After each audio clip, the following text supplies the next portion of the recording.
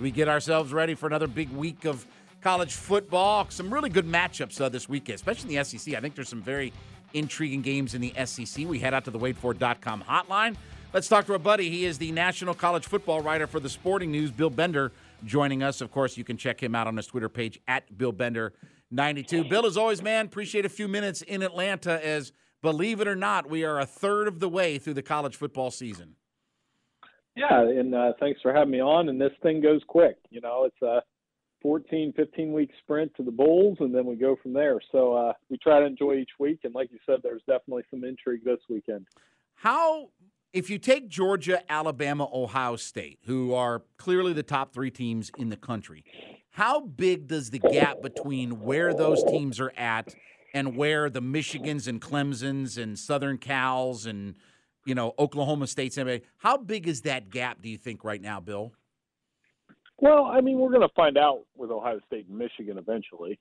That's the good thing about that, is we'll see it on the field. I think there is a gap between those three and everybody else. Michigan is probably the closest because I think with J.J. McCarthy, as he continues to mature, they're going to be fine. And they had an off week last week. So did Georgia, honestly. I mean, you can't say Michigan looked human and then, just glaze over the fact that Kent State scored 22 on Georgia, right? And that's what I like to call like the nitpick part of the season, right? We're nitpicking teams when they're still going to win the football game. Bill, and by the way, your Bobcats, right? They get Kent State this weekend, so try not to beat them too bad. Yeah, my wife went to Kent, so okay. I got to protect the house this weekend. She doesn't really follow it much, but still say something if Kent wins. We got to protect the house. The fighting Nick Sabans of Kent State. So anyway, look, Ohio State, I'm going to say right now, I'm going to go ahead. Let's go hot take a little bit. They have about as good of a group of offensive personnel, and then when you mix in their offensive line, that I've seen in a long time, because their depth at wide receiver, which we knew they were obviously terrific, but the fact that, the best wide receiver maybe in the country hasn't played a whole lot. Now you have two running backs. Their quarterback is figuring things out. Again, I am super excited about the idea of seeing an Ohio State, potentially, Georgia matchup, because I want to see that personnel of Ohio State's offense, which it's just amazing against Georgia's defense. It does look like right now, Bill, that this Ohio State offense is really kind of rounding into where we thought that they would be. Yeah, I mean, they had the 21 against Notre Dame. We all freaked out. Then all of a sudden, 77, 45, 50. They made it look easy against Wisconsin. I was in the press box for that last week, and they're so much faster. I think that's the thing that really stands out with me when I watch them is how fast they are, football fast. Amazing to watch. And you just said it. I mean, I wanted to see it last year. I wanted to see Ohio State's offense play against Georgia's defense last year. And if it's possible, I think Ohio State's offense might be a little bit better because of that two running back system with Mayan Williams and Travion. And Georgia's defense, I can't say it's better because that's just a legendary all-time defense they had last year. But it's not like it's bad. It's very elite. Bill Bender joining us on the WadeFord.com hotline, national college football writer for the Sporting News. When you start to look at the rest of the top 10, the Michigans, Clemson, Southern Cal, Kentucky, Tennessee, who do you think is the most real of, let's say, that next group of teams in that top 12, 15, and who do you still have some real question marks about? I mean, I think if Clemson beats NC State, they'll answer all of my questions. Like the fact that DJ Uiagalelei was amazing on third down against Wake Forest with those big-time throws. Defense got lit up a little bit, though. I really like USC. I like the glamour factor. I like Caleb Williams, Jordan Addison, that offense. I think it can be elite. But I don't know if they have the guys on defense to do it. They've relied a lot on turnovers. And, the rest from there, I mean, like I said, Michigan's a little bit – I think they're probably the best of the three right now. But they've also got the least experienced quarterback right now in J.J. McCarthy, who hasn't had a lot of starts, going to make his first road start in what could be a tough game against Iowa this weekend. Bill, I had a chance to talk at SEC Media Days with Hendon Hooker. I love what Josh Heupel's doing. I'm enjoying this Tennessee team. I thought that was a terrific win, and I thought both quarterbacks were outstanding in that game. I wonder, Bill, if, and I'm not saying Tennessee is going to beat Georgia, but with that kind of offense and that personnel, to me it feels like if you're going to beat Georgia, you're going to have to find a way at some point to score some points against Georgia. You can't just hope that you do. You're going to have to make some plays against them. It feels like that Tennessee offense, that's another group that's starting to really round into form, and Hendon Hooker's been amazing this year. Yeah, and they've got a 50-point offense, and I think you hit it. You're not going to beat – if you're Tennessee, you're not going to beat Georgia 24-17.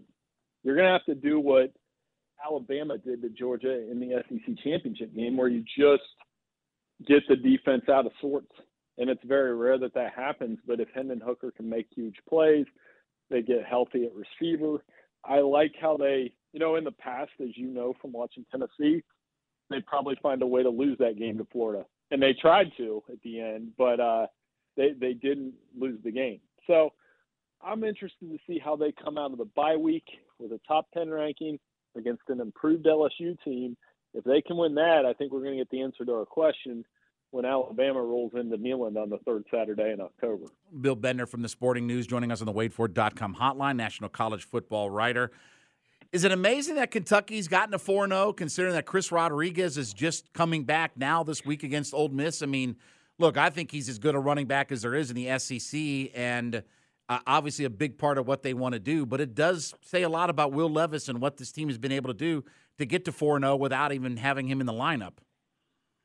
There's a toughness about that program that I really appreciate with Mark Stoops. And you know what is interesting this weekend as they get ready to play Ole Miss, there's a little bit of a toughness around Lane Kiffin's program too. They're running the ball for 280 yards a game.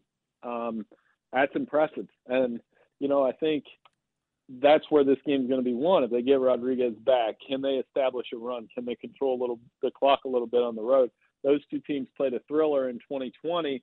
I'm wondering if they won't do it again. But, yeah, I mean, I'm very impressed with Kentucky, the quarterback, 300-yard games so far for Will Levis, and trying to keep that momentum going there in Lexington. And maybe they are a football school after all. And, by the way, quick tease for our listening audience, I am actually going to talk to Mark Stoops tomorrow. We will play that on our college football game time show coming up on Saturday. Bill, let's switch over here locally to, obviously one of the big news is in college football, just what's going on at Georgia Tech. I more than the right fit or who's going to be the next guy and things like that. I've said this about Nebraska, and I'm saying the same things about Georgia Tech. At some point, those programs, more than figuring out who's next, need to figure out why did it not work. They went the alumni route. They went with rah-rah. They went with two guys that I thought were good young coaches, and it just blew up at both programs. And it seems like before we get into discussing who's next, there has to be some soul searching about why did it not work with these two guys, given, what they were walking into and given what the situations were, that neither one of those guys were able to figure out how to turn those programs around.